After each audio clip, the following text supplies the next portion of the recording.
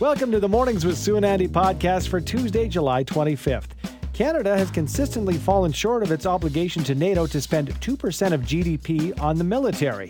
Is it feasible to get to 2%, and what sort of an impact would it have if we hit that target? We discuss with Eugene Lang, professor from the School of Policy Studies at Queen's University. Do you know what it looks like when someone is drowning? Do you know how to respond if you see someone struggling in the water? We get some water safety tips in recognition of World Drowning Prevention Day with Jonathan Kusyanto of the Lifesaving Society of Alberta and Northwest Territories. And finally, if you're in the market for a new vehicle, prepare to be shocked by the prices. We find out what's behind the record high prices for new cars and trucks with Baris Akyrukek, VP of Insights and Intelligence with AutoTrader. Is it feasible for Canada to meet NATO obligations and spend 2% of our GDP on our military? And what sort of an impact would this make on the global stage? Joining us to discuss is Eugene Lang, Assistant Professor, School of Policy Studies, Queen's University, and Fellow at the Canadian Global Affairs Institute. Good morning to you, sir. Good morning. Well, let's get to the root of the controversy surrounding this, and this is our nation consistently falling short of the 2% GDP target for military spending, and we pledged it, I can't believe this when I'm reading it, almost 10 years ago in 2014. So why have we fallen short? It's not been a priority for governments, and frankly, it's not a priority for Canadians. If you look at public opinion surveys going back 20, 25 years that rank anywhere, 10, 15 of the major priorities for Canadians, defense spending's never in the top 2 or 3. It's usually in the bottom 8 or 9. So in that sense, I guess politicians are reflecting public opinion, and they haven't made a case for it since Canada did sign on, as you pointed out, to the NATO Wales Declaration in 2014, committing to getting our defense spending over time up to 2% of GDP, which is a big number. And we really haven't done anything in the last 10 years to move that needle. So now it's almost, in a way, you could argue it's almost unrealistic in any kind of short time frame to get it up to 2% of GDP because we've done so little in the intervening 9 or 10 years. What would you say might be the potential fiscal implications for Canada if we did increase military spending by that $20 billion a year approximately? It's big. The way they calculate defense spending in NATO, or Canada does, our contribution, they include all the money that's spent in the Department of National Defense, of course, and they also roll in veterans benefits, Coast Guard, and a few other things. So if you roll all that up, you're probably looking at, we're probably spending somewhere around, grosso modo, $35 billion a year. To get it to 2%, we'd have to spend about $60 billion a year. And then, of course, it's a moving target because GDP grows. So you've got to keep it at 2%, meaning you've got to increase it with GDP growth every year. If you figure, a reasonable assumption, nominal GDP growth, let's say around 3%, you're looking at increasing it at about $1 billion a year every year once you get it up to that. So it has a huge fiscal impact on the government.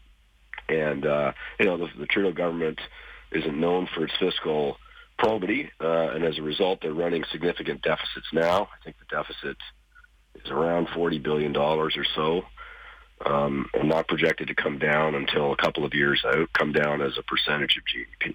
So it's a big, big fiscal hit, and it would crowd out a lot of other priorities for frankly, all of the political parties. None of them are really enamored with 2% of GDP. Neither the Conservatives, the Liberals, or certainly the NDP. So when we look at this, and there was an obligation that we made to NATO, are we the only country that is shirking, so to speak, our responsibilities? No, we're not. There are others. But we're probably the only G7 country that really has no intent to get there. My own view on this is the bigger problem right now at the Department of National Defense, and one of the reasons why they can't convince anyone in the government to give them a lot more money, is they can't spend the appropriation they have now. Last year, for example, 2022 fiscal year, they underspent, or to use the term, the nomenclature, lapsed $2.5 billion of their appropriation. That's about almost 10%. For whatever reason, the department has had a very hard time spending its appropriation over the last 15 years. And they got to fix that, because anytime they go into budget discussions with the Department of Finance or the Prime Minister's office and they ask for more money, I am certain the first thing that comes up is, well, you can't spend the money you have now. You're not spending your existing appropriation. Why would we give you more when we have all these other pressures? So that's something that the Department of National Defense has got to sort out. And as far as I can tell, they've spent very little of their efforts over the years to try and sort that problem out. So wherein lies the problem then, Professor? I mean, is it just basically, does it come down to the Department of Defense or those who are running it? Is it the federal government or a combination of? It's a complex stew of problems, I think, that have built up over time. There's no sort of simple story about why we're at where we're at on that issue. The Department of National Defense believes there's a simple story, and they'll say things like, well, it's all industry's fault because companies aren't delivering on time, and therefore we can't pay them as we've scheduled for equipment, and we underspend this money. There might be something to that, but that's by no means the major source of the problem. There are huge issues, as everybody seems to know, with the way we do defense procurement in Canada, and there are all kinds of other issues with the way defense funding is managed, and the administration, I guess, of the department, such that they can't spend their appropriation. And, that's a separate issue from the 2%, but you can see the linkage. I think there's a logic to try and understand that linkage. It's very difficult for the Defense Department to make a compelling argument within the federal government in a context of fierce competition for very limited resources. It's always like that in government, when they can't spend their existing appropriation. Okay. Well, I want to bring it back before that you go, Professor Lang, to our commitment to NATO that was, made almost 10 years ago, back in 2014. Could we get some blowback for this? Like in any organization, if you agree to certain terms or even, make certain promises, so to speak, and you don't hit them, you could expect blowback. Could we not? Yeah, well, we should be delivering on it. As I said, we should have started chipping away at this 10 years ago and had a credible plan to build to 2% over a decade, let's say, that was realistic. Nobody did that. The government that signed on to the 2% disavowed that just a couple of years after they signed on to it. That was the Harper government. And the current government has disavowed it as well, even though they recently signed on to it again. They more or less disavowed it. There needs to be a credible plan put in place to get that budget up over time, but there also needs to be administrative reforms tackled within the government of Canada to make sure that the department can spend the money. Because there's big problems in the military, as you know, in Canada, particularly around recruitment and retention. The size of the force is probably at a historic low. Could be as low as in the low 50,000s in the regular force. And if it is that low, that's the lowest it's been certainly in 2 generations, if not since before the Second World War. So there's all kinds of problems with recruitment and retention. There's all kinds of problems with procurement. And these things need to be tackled in addition to having a credible plan to get up to 2% over time, because I think you're quite right. It's noticed within NATO. Canada becomes a marginal force, a marginal country within the alliance. We were not marginal about a dozen years ago when we were playing a major role in Afghanistan, which was a NATO mission. Even though our percentage of GDP spending was even lower than it is today, we were carrying a very heavy load in that NATO mission, and we had a lot of sway around the table. I think those days are long gone. Thank you so much for joining us, Professor. Appreciate your take this morning. Thanks for having me. I appreciate it. Thank you. Eugene Lang, Assistant Professor at the School of Public Policies, Queen's University, as well as a Fellow at the Canadian Global Affairs Institute. It has been hot. We've been very lucky to have outdoor pools, a river running through our city, a couple of them, in fact.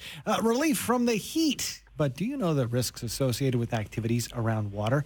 Joining us to keep the family safe on World Drowning Prevention Day is Jonathan Kusyanto, Executive Director of Lifesaving Society Alberta and Northwest Territories Branch. Good morning to you, Jonathan. Good morning. Thank you for having me. Thank you for being here. Can you explain the significance? Because I think we all know the importance of learning water safety, learning the skill of swimming, but we've got a day to focus on it, World Drowning Prevention Day. How did this day come to be? Yeah, in April 28th, 2021, the United Nations General Assembly adopted a historic resolution on drowning prevention. The resolution recognizes the scale and impact of drowning and calls for coordinated action to prevent the leading cause of injury-related disability and death worldwide. A key component of that resulted in World Drowning Prevention Day, which occurs annually on this day today, July 25th. Did you say drowning is the leading cause of death around the world? It is a leading cause of injury-related disability and death. And the key piece is the majority of these incidents are preventable.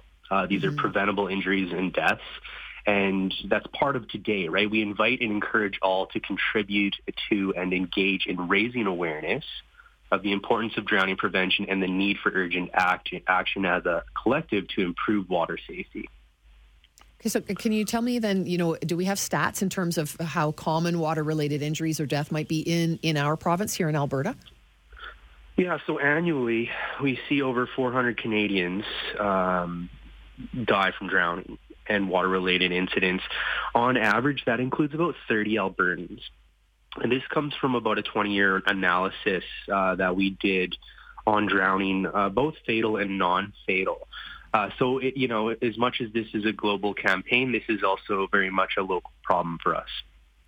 I was kind of shocked, Jonathan, to see the stat that it's the third highest cause of unintentional death among Canadians over the age of 60. I would have thought we'd be very much lasered in on the youngsters out there. Maybe don't have a good grip on swimming, for example, or have not even taken a swimming class. But the age, that surprises me. Are you surprised by that stat? Yeah, so, I mean, if you look back years and years and years, even back to the 50s, it's generally the same people that are drowning. It's very young children. The messaging around that, within arm's reach, active supervision, that has gotten better over the years. But it's a lot of, males typically aged 20 to 44, as they're more likely to make risks and not always make the best decisions around water. And unfortunately, the trends haven't changed over the many decades. It's still the same people. And so it's really important that we continue to promote the awareness and hit our key messages when it comes to water safety. What do we do better, Jonathan? I mean, it really comes down to, I would think, swimming lessons, starting at a young age for young people or for older people who don't know how to swim. Swimming lessons seems to be that it should be the basic key here, is it not? Yeah, so learning to swim is one of the best preventative measures. We do encourage people to reach out to their local pool or facility and register for those Lifesaving Society swimming lessons or life-saving programs. But the other piece to that is knowing your limits, right? So a lot of the majority of drowning incidents happen in unsupervised natural bodies of water. So it's really important that people are aware of the hazards and know their limits. And if the area is not designed or made for safe swimming, probably not the best idea to go in. Even if you are an extremely strong swimmer, cold water temperature and specifically moving water like rivers and with currents can really take you over quickly, and you could go down or something could go wrong in a matter of seconds. This year, what we're calling for is we want everyone to do one thing to help prevent drowning, and that could be as simple as registering for swimming lessons or wearing your life jacket while you're out boating or floating, or as little as just wearing blue today. And what you'll notice is if you look around the city in Calgary, the Calgary Tower as well as the TELUS Sparks Center will be lit up in blue. Wow, incredible. It's powerful, and it's one day to very much focus, although we should obviously be cognizant of the other 364 days. Thanks for your time, Jonathan. Yeah, thank you for having me. And remember, anyone can drown, and no one should. And it takes a community to create a water-smart culture. That's a great message. Thank you so much. That's Jonathan Kusyanto, Executive Director of Lifesaving Society, Alberta and Northwest Territories. I'm in it right now with my kids, and we cannot get enough. And actually, my wife corrected me because we have a couple more opportunities before the end of the year to get the kids at the local pool signed up for lessons. They're continuing their trek through. They both can't swim, but they're getting closer and closer, right? And I said, well, that's a lot to go back to back and then also have, for example, Sparks, for example, dance class. Yeah. And I thought, well, let's be honest. We booked those other things, but more important, I've said, and I don't mean this in jest in any way, shape, or form, that it's number one on my list because you can't drown playing soccer or doing dance. 100%. It's not just, but also the recreational aspect of it. Everybody needs that skill, I think. I mean, you go to a pool, you want to hang out with your friends, you need to know how to swim. But I 100% agree with you. That was something, there was just simply it was not an option. Yep. It was a necessity for my kids. They took swimming lessons and they know how to swim and they're good swimmers. And that's just the way it is. There's no two ways about it. You don't get a choice here. This is going to happen because ultimately it will potentially save your life. And you and I have a friend, Sandra, yes, who learned to swim in her 50s. Yeah, taking the lessons in the past handful of years. So, I mean, any age can learn how to swim. It's not just a young kids thing. Anybody can learn how to swim. And anybody, even if you're a good swimmer, you can get into trouble. So the fact of, what Jonathan was saying is really important, especially in a river. Huge. I went whitewater rafting many years ago. First time I'd gone whitewater rafting here in Alberta. And at the end of it, it's sort of, you're past the rapids and you're in calmer river. And they say, hey, if you want to jump out and just float down the river, go for it. No problem. I consider myself a strong swimmer. I jumped out and it was so cold because I didn't realize here in Alberta how cold the water is. Yeah. What a trick. And it literally took the wind out of me. So I could not breathe and I started to panic. And thank goodness that, I ended up in a shallower area. But it's amazing how fast it can happen, and you're in trouble. And you don't drown with your arms flailing in the air like we see on television. You drown quietly. It's crazy when you think about it. And I'm just slipping under the water, and it can happen really fast. You telling me that story, I feel sick to my stomach because, I've been through something like that when I was just rafting with my brother, and I got caught under some branches, and I tried to get up, and he was above me, and I couldn't get up, and the feeling and the dread. It's horrifying. And, you have a good point there, Sue, in that not only you have to know how to swim, chances are you're going to be in a position at some point where you're taken off guard and you lose your breath and you're stuck or you're out of energy. Mm-hmm. So do all you can and, reflect on that today. And if you've not taken a swim lesson, even if you're not so young, but young at heart, you can do it. Absolutely. If you're looking for a new vehicle, it will likely cost you a pretty penny. Yes, sticker shock is a thing. Joining us to discuss what's behind the high prices for the average new vehicle is Baris Akyrukek, who is Vice President of Insights and Intelligence at AutoTrader. Hi, Baris. Thanks for joining us. Good morning. Thanks for having me. Is there still a supply chain problem to partially blame for the crazy car industry prices right now? Because they sure seem to be out of whack, don't they? Yeah, supply chain problems have been improving in the last while. The situation is getting better and better every day, but compared to where the inventory was, availability was, we are still a bit far out. So things are improving, but there's a bit more to go. So is it simply supply and demand, Baris? Is that what we're getting down to here? Yeah, no, pretty much. That's a really good summary of what's going on. So demand has been pretty strong since the beginning of the pandemic. Summer of 2020, we've started seeing quite a bit of an increase in demand for obvious reasons. Based on our research, consumers didn't want to take public transportation and ride-sharing services, and there was a demand increase on private vehicle ownership. And that demand has been pretty consistent since then. And on the supply side, as we all know, supply chain disruptions and microchip shortages and whatnot, between 2020 and the end of 2022, we estimate that 1.3 million fewer new cars were sold. So obviously when there's fewer cars sold, new cars sold, it directly impacts the used market as well. So both new and used prices are therefore up compared to where they used to be. Baris, do you have any stats through AutoTrader in terms of what prices look like here in Alberta and how that might compare to the rest of the country, for example? Yeah, I can definitely give you the high level. So nationally speaking, average price of a new car is $66,288, and that is a 21.3% year-over-year increase for new. And for used, we're looking at just below 45, and that's a 4.1% year-over-year increase.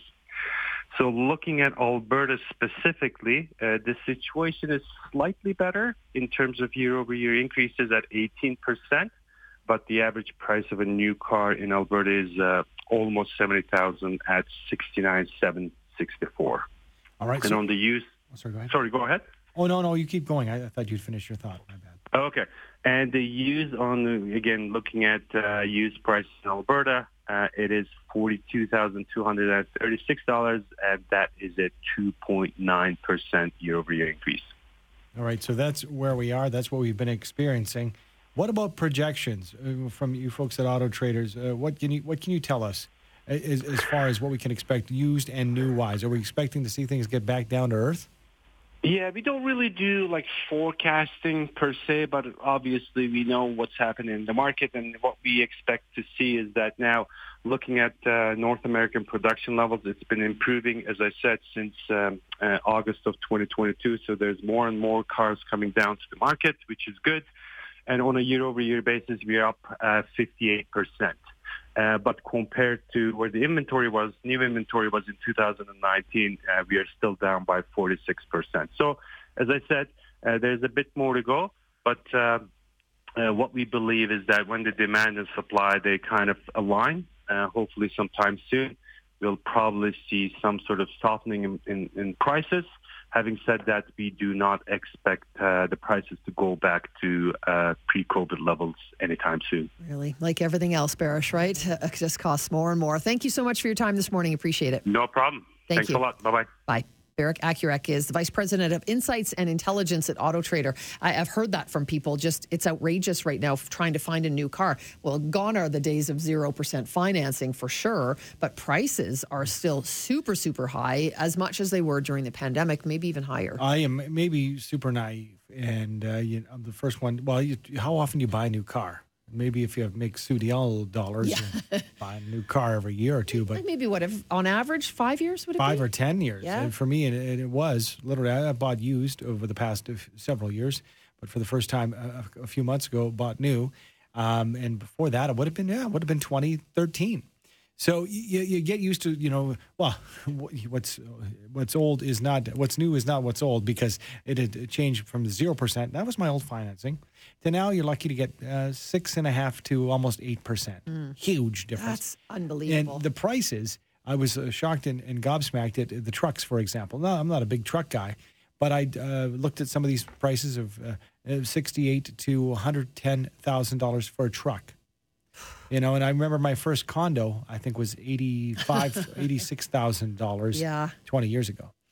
Things have changed. But if you need wheels, you need wheels. That's the thing. And this city of Calgary, I think, is one of those cities where, at this point anyway, you need a car. Yeah. To really kind of get around.